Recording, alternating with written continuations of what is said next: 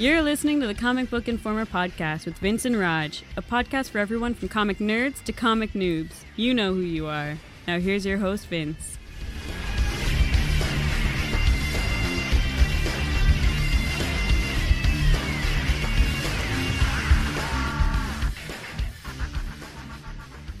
Hello, everybody, and welcome to issue 69 of the Comic Book Informer podcast. We are coming to you on yet another Thursday, March 15th. As always, I'm your host, Vince, with my sidekick, Roger. What's up, buddy? I'm just impressed you got it right. That's all. Hey, I never make the same mistake 2 episodes in a row. In a row is what it boils down to. Yes. Got to be very specific, but I have low standards, but they're standards. Yeah. Now, before we get into our discussion for this week, we actually have a little bit of news I wanted to cover. At the South by Southwest conference this past week, Marvel announced their big digital push that they're doing called Re-Evolution, and it breaks down to basically 2 separate things. First of all, certain big comics like Avengers vs. X-Men are going to have augmented reality features that whatever. It just, to me, it personally seems like a lot of 90s gimmickry that I could really do without. But what really excited me was their announcement of the Marvel Infinite line. And this is a line of digital exclusive comics that they're bringing out. Thus far, they've only announced one. It's going to be a Avengers vs. X-Men tie-in starring Nova, which excites me. I love Nova as a character. And it's going to be digital exclusive at a price point of 99 cents. I don't know how many pages you're getting for that 99 cents, but this is what I was talking about a couple weeks ago, that more companies need to explore digital as an extension of their brand, especially with a character like Nova that, even though his previous comic I really enjoyed, did not sell very well. Well, the only downside to this, and honestly, in my opinion, there's only one that I can think of right off the top of my head, because it is what we've been asking for. It's what everybody's been asking for. I'm not going to lie. I still think that $1 is still a little high, but I'm fine with it. Ideally, I would even like a little less than that, because as we've said time and time again, once you've read it, it's worthless. It's a digital product, but neither here nor there. The only downside that I see is that by choosing a less than, not even AAA, but even, AA character, you're taking a chance that it won't sell well anyway. In which case, then it's easy to point to and say, we tried to give you what you guys asked for. It didn't sell well. You didn't buy it. Why should we do it with the bigger titles? When it's the bigger titles, the bigger AAA characters, even AA characters, that would interest the fans enough to buy it digitally, for sure. I could definitely see that. And this is just the first of 3 Infinite AVX tie-in, so we'll see what the other 2 are. But one thing that this really does have going for it is the talent behind it. It's written by Mark Waid, who is a superstar writer, with art by Stuart Immonen, who is one of the best artists Marvel has in their stable. So they're definitely putting their effort into this. And Mark Waid is a really cool choice for this. A couple weeks, Mark Waid released this little video for this tiny little digital comic he'd made called Luther.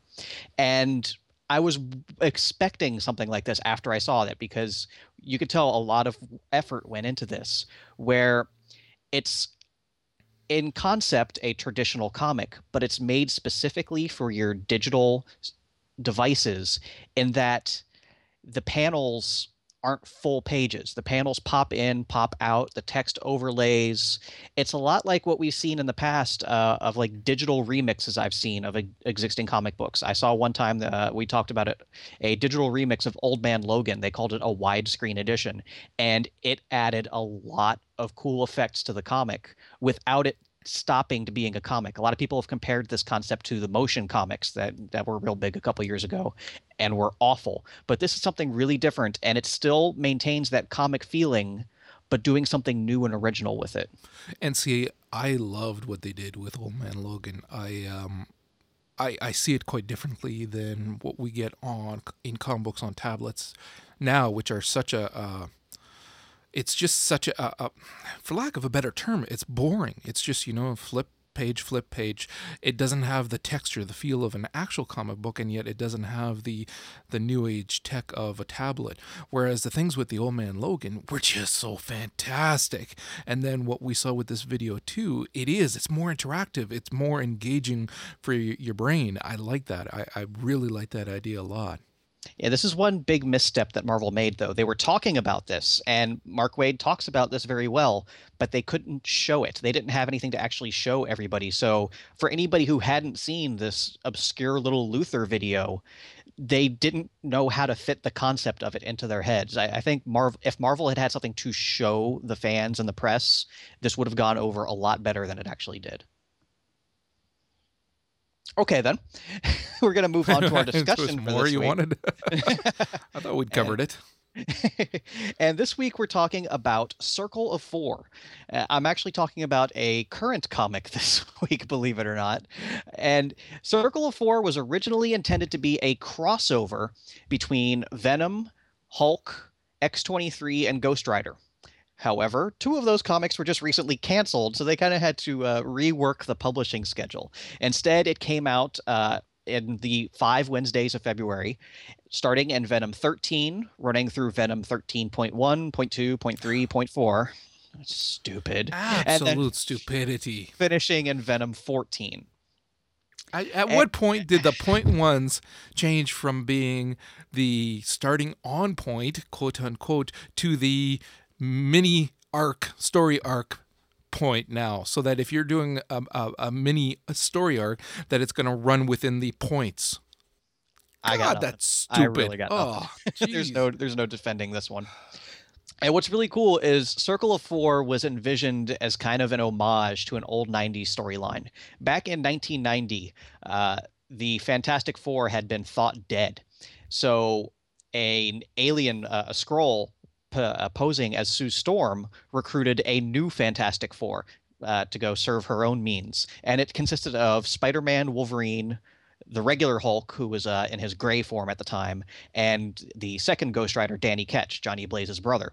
So this is really an homage to this, where you're getting different versions of those same four characters. Instead of Spider-Man, you've got Venom. Instead of Hulk, you've got Red Hulk. Instead of Wolverine, you've got X-23. And then you've also got the newest Ghost Rider, Alejandra. I thought that was a really cool way of approaching this little crossover.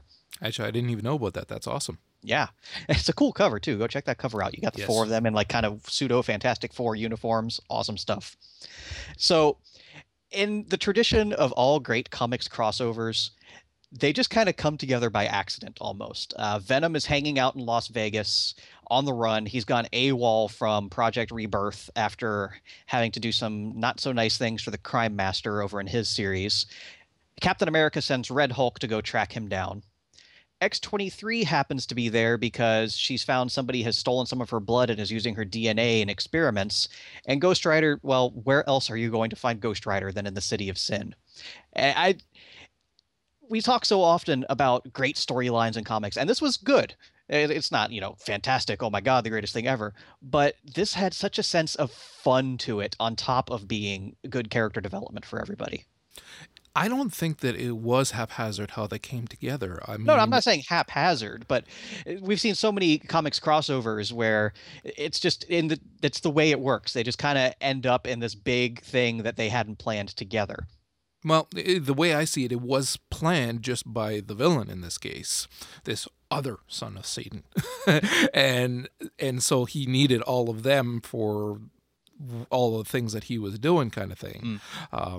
I thought it was really good, and I liked that they took these characters that some people have given up on, and some people working for Marvel have given up on, and showed us that you can do something phenomenal with them as well. And I liked that it is a larger-than-life story. And like you said, too, it's not like this is going to make you think for days on end and things like that. And there are a few moments that are definitely groan-worthy because they're a little cheesy, especially the end. But it's still fun, and it's still a good story throughout. And the characters are done very well in terms of the writing, and their interactions are very good because they're each very different types of people as well. And what I like is that, again, you have this larger than life story with a large cast. This isn't just when Spider-Man has a person join him in an episode or whatever. This is, 4 people coming together, which does make a difference. It's more of that team mentality versus just a sidekick kind of thing. And it is big. And it's these characters that a lot of people aren't either as aware of them or maybe even don't even like them. But you read this and you feel for them. You start to have very strong opinions about them. And I just thought it was really great having these guys and not the AAA title guys for this, just these underdogs that you're cheering for. And that's what it has to be, to cheer for the underdog versus the devil. And I think a lot of that has to do with the way they approached it.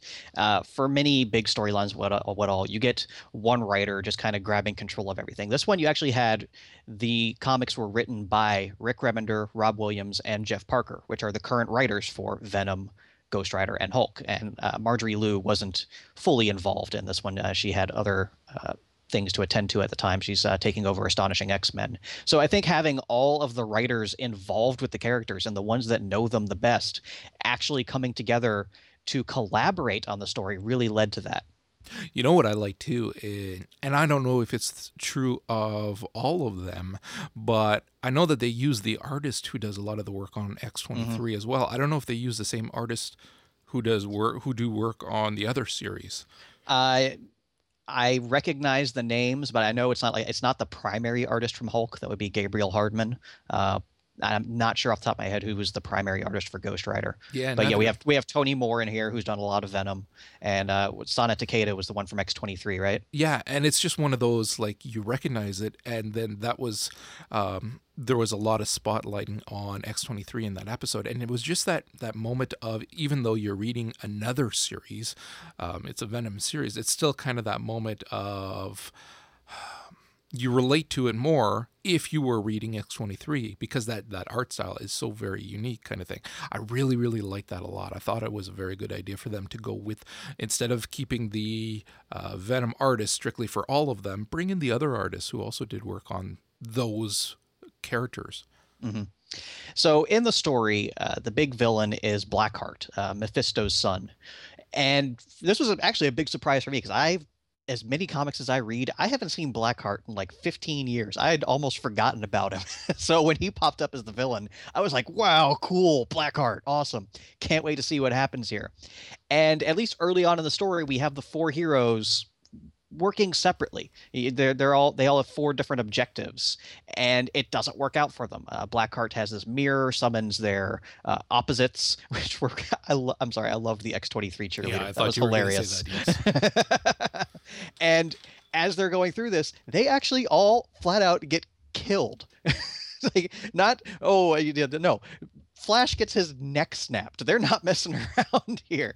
Although before that happens, Blackheart manages to trick Alejandra into undoing the ward that's surrounding Las Vegas and spread hell all throughout, because Alejandra's going through some weird stuff right now. She's got a lot of guilt that she's carrying.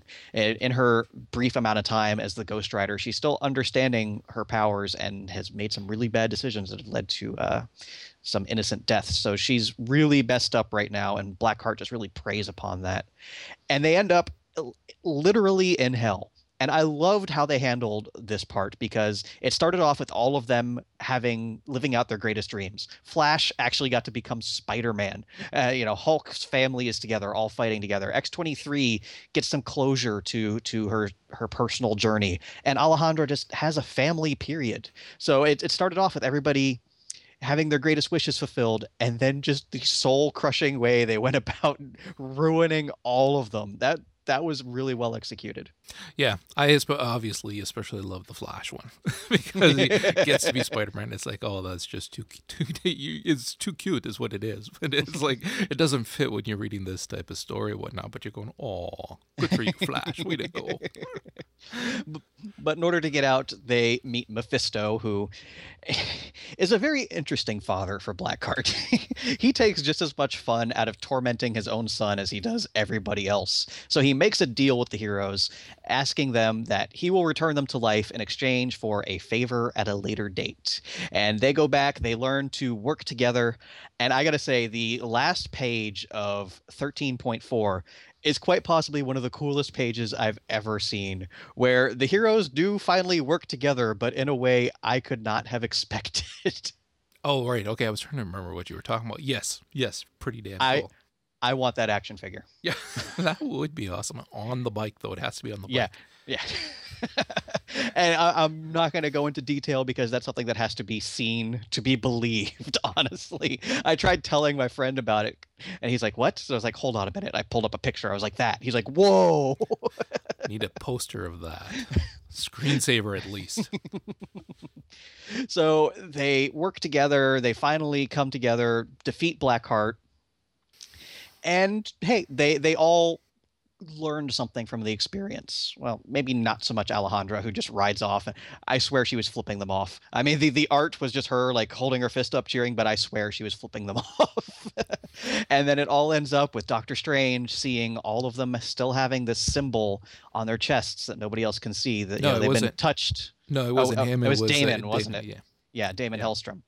And they've all been touched by Mephisto, and that really love makes that. me excited that they're setting the seeds, sowing the seeds for something else coming from these four.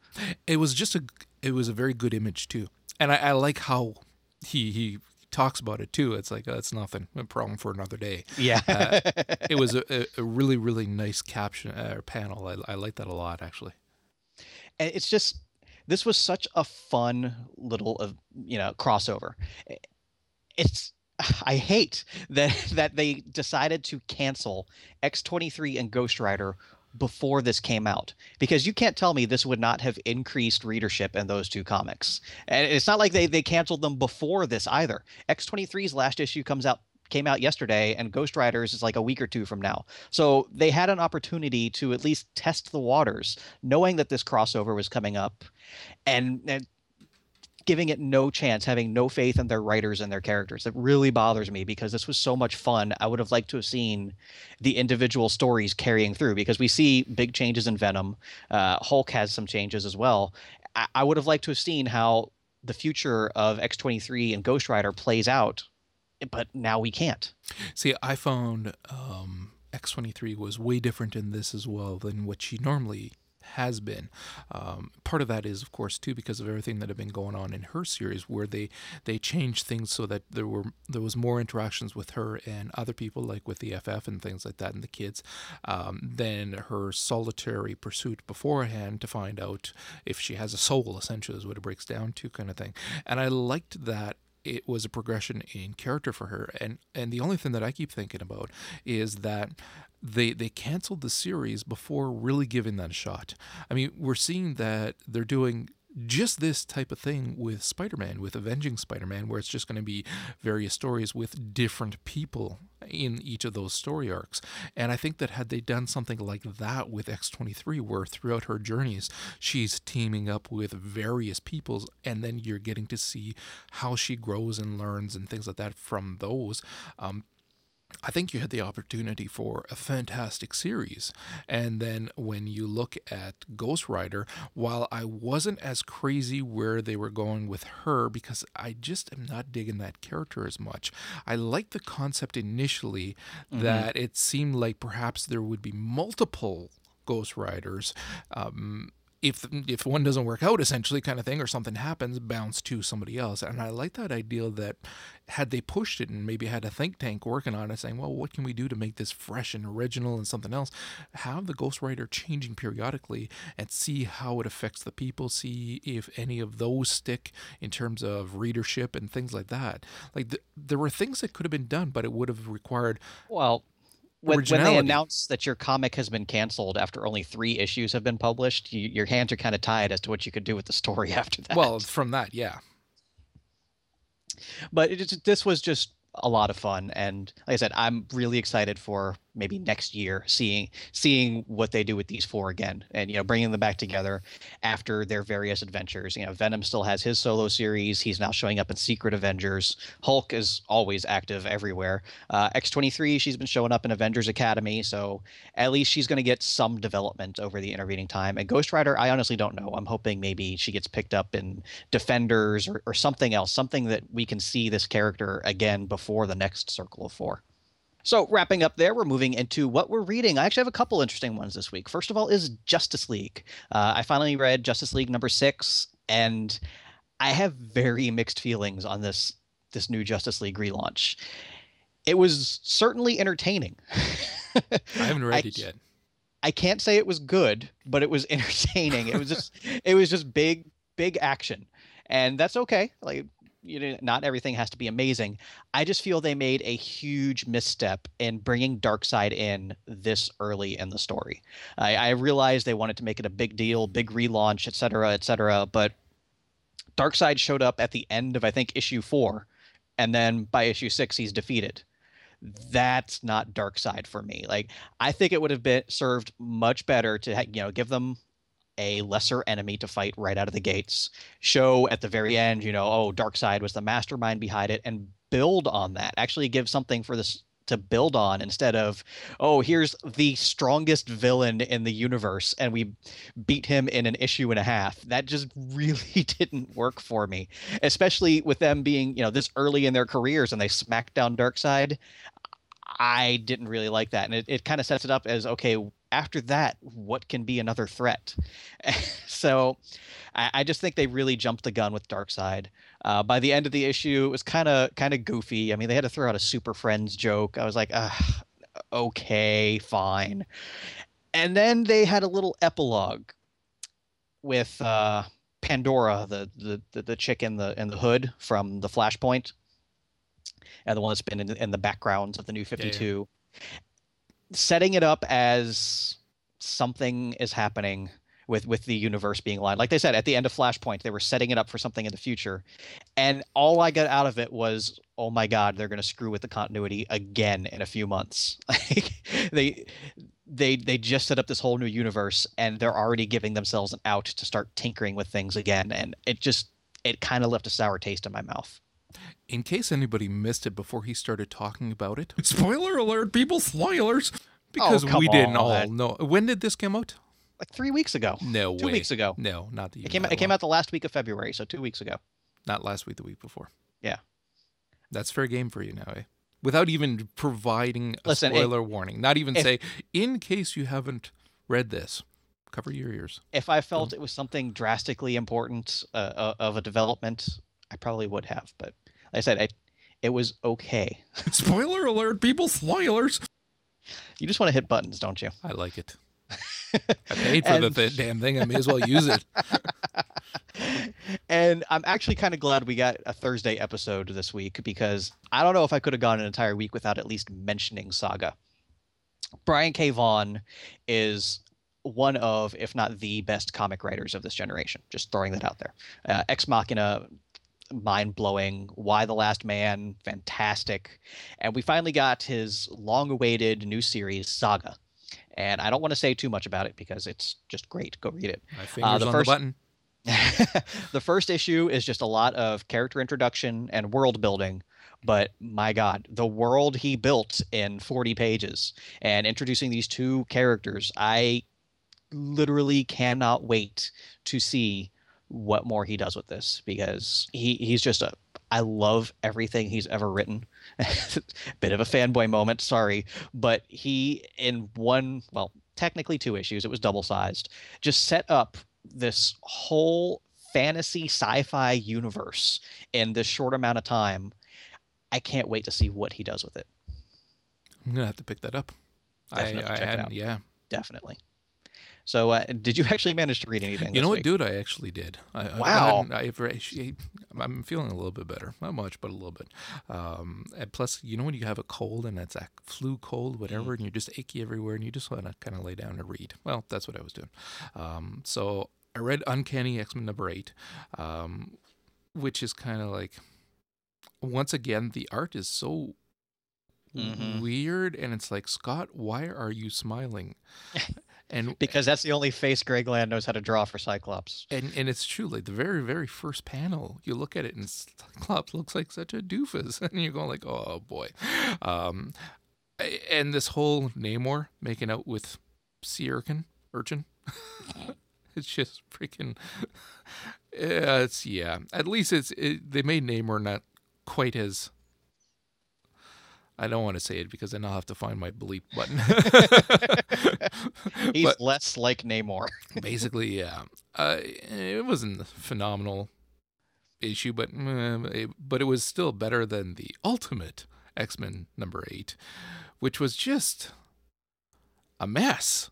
Yeah. Just an absolute. I, The I was art was starting to like it too when they were focusing on yeah. Rogue and her little group, and then they switched rails to back to the other group, and I was like, oh yeah, this is why I don't care. Yeah, I mean the art is absolutely insanely cool. Who's this? Barberi and Walden Wong and Juan Velasco. I love that. But yeah, no, the art is just incredible, and it like pops off the screen, and but the story was just I I don't want to say not good, but part of me really wants to say not good. I really wasn't digging it at all. Yeah. Um, did you read it? You read it? Yes, I read it. Okay. Yeah, I was not terribly impressed. Then I read Ultimate Spider-Man #8 as well, which I'm still digging Miles, although you're really not getting that much of him in this issue kind of thing, but it's still him kind of getting used to being Spider-Man. But then the interaction with the uncle and all that. Yeah, that was. I think it's too early for that. I think it's too early for there to be yet somebody else who knows, and somebody who is not really. There's going to be that confusion if he's good or bad or supporting him or whatever. I don't know. Call me crazy. I thought it was a little early to be introducing that kind of thing in there because it's the equivalent, say, of Mary Jane knowing about Peter. I can agree with that, but I still liked it. Really? See, I didn't at all. But then I'm not crazy about the uncle character either because I don't know. I just am not crazy about the way he's written and that swarmy kind of exterior. Wasn't digging it too much. I think that they would have done better to go with just Miles and his little sidekick buddy there and get him introduced into the other superheroes like they'd started doing kind of thing. I think it would have gone much better to continue doing that. They need to get Genki a costume. Yeah, that would have been awesome. And then, staying on with Spider-Man, of course, I actually got caught up with Amazing Spider-Man, which, dude, I told you.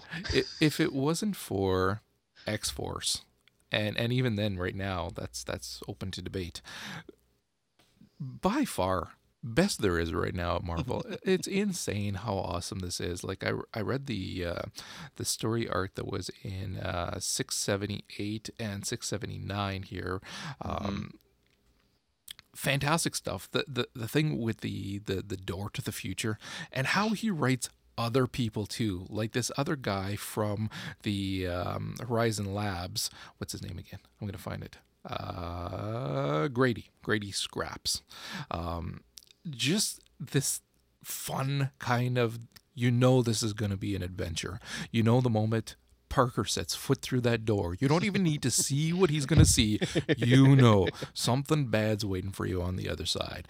And it's just this fun, insanely just neurotic, crazy story that, like, for 2 issues, again, like you'd said too, you can tell people, okay, pick up 678, 679. That's it. Just if you want to see what the writing's like now. You won't have to worry about back lower. You're not going to have to worry about who's who kind of thing because it's still explained within reason as you're going along. And it's just damn fun. Mm-hmm. And then I read 679.1, which again, stupid points, but it was, again, that's where they're dealing more with Morbius. Yeah. That one I wasn't as crazy about, but it was still quite good. And I liked Uatu really made that one. Yeah. And we've seen him do that often where you can see that it's one of those, and it's like it's aimed at me because I told him, you better continue just writing Spider-Man because you do such a good job. And then he'll pull something like this off and say, haha, I can write from anybody's perspective and you'll love it. And it's true, of course. 680, though, the galaxy's greatest superhero, was just, again, at 680 and 81. That's where he's in space to save J. Jonah Jameson's son in space. With Storm. And it's like, oh, dude. I told you, that was so good. It's just such a fantastic little, again, it's not little. I mean, this is freaking grand in scope. And the back and forth between them is great. The little glimpses of how Johnny's changed because of, dying, are really cool. And then everybody else that's involved, everyone from freaking Horizon Labs to, again, Jay Jonah again. It's just a fantastic story. It's just really well written. It's just, and then you look at the end and it's like, oh, dude, no, I can't wait to see what happens in the next one. I can't believe after all that, they actually pulled a Xanatos gambit out of Dr. Octopus. But that little storyline, there's just one thing that just keeps jumping to the forefront of my mind. When Johnny's sitting on the couch eating his cereal or whatever, he's like, man, I got a year's worth of TV to catch up on. He's like, so-and-so won American Idol, this and that happened, and they're still on Herschel's farm. Yeah. I died. Yeah. I was like, that's it. You win. Yeah. Comic of the year. And that's it for me. All right. Well, lots of fun stuff out right now.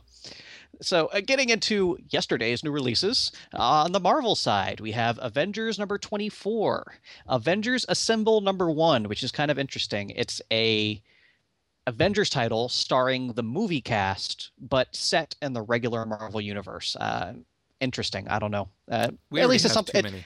Yeah, but at least it's something for people who only know the movie. It's something they can pick up and be integrated into the actual Marvel comics. So I can understand the thinking there. It's a lot better than coming up with something out of the blue to rearrange the Avengers lineup to suddenly match the movie. So I think that's the better option, at least for me. Well, though, it's one of those where they're canceling series, and yet they're going to give us another Avengers series. People buy it. I mean, we can complain all we want, but if people are buying the Avengers and not buying X-23, it's kind of hard to justify. So stupid. Yeah. Captain America number 9, Carnage USA number 4, Fantastic Four number 604, which was awesome. Incredible Hulk number 6, Journey into Mystery 635, Powers number 5, Bendis finally 9. getting those back out. 9. 9. Yes, sorry. Punisher number 9, Scarlet Spider number 3, Ultimate X-Men number 9, which we were just talking about. That's kind of on its last leg there for me. Wolverine and the X-Men number 7, the final issue of X-23 number 21, X-Men Legacy number 263, and the hardcover release of X-Men Season 1, which we talked about. I mentioned a little while back. They had the Fantastic Four Season 1. It's kind of just retelling the old origin stories in a new format. I actually didn't have a chance to read the Fantastic Four one yet. Interesting to see how those play out. On DC, I got Batman and Robin and Demon Knights number 7. That's it. That's and even that's about. kind of pushing it.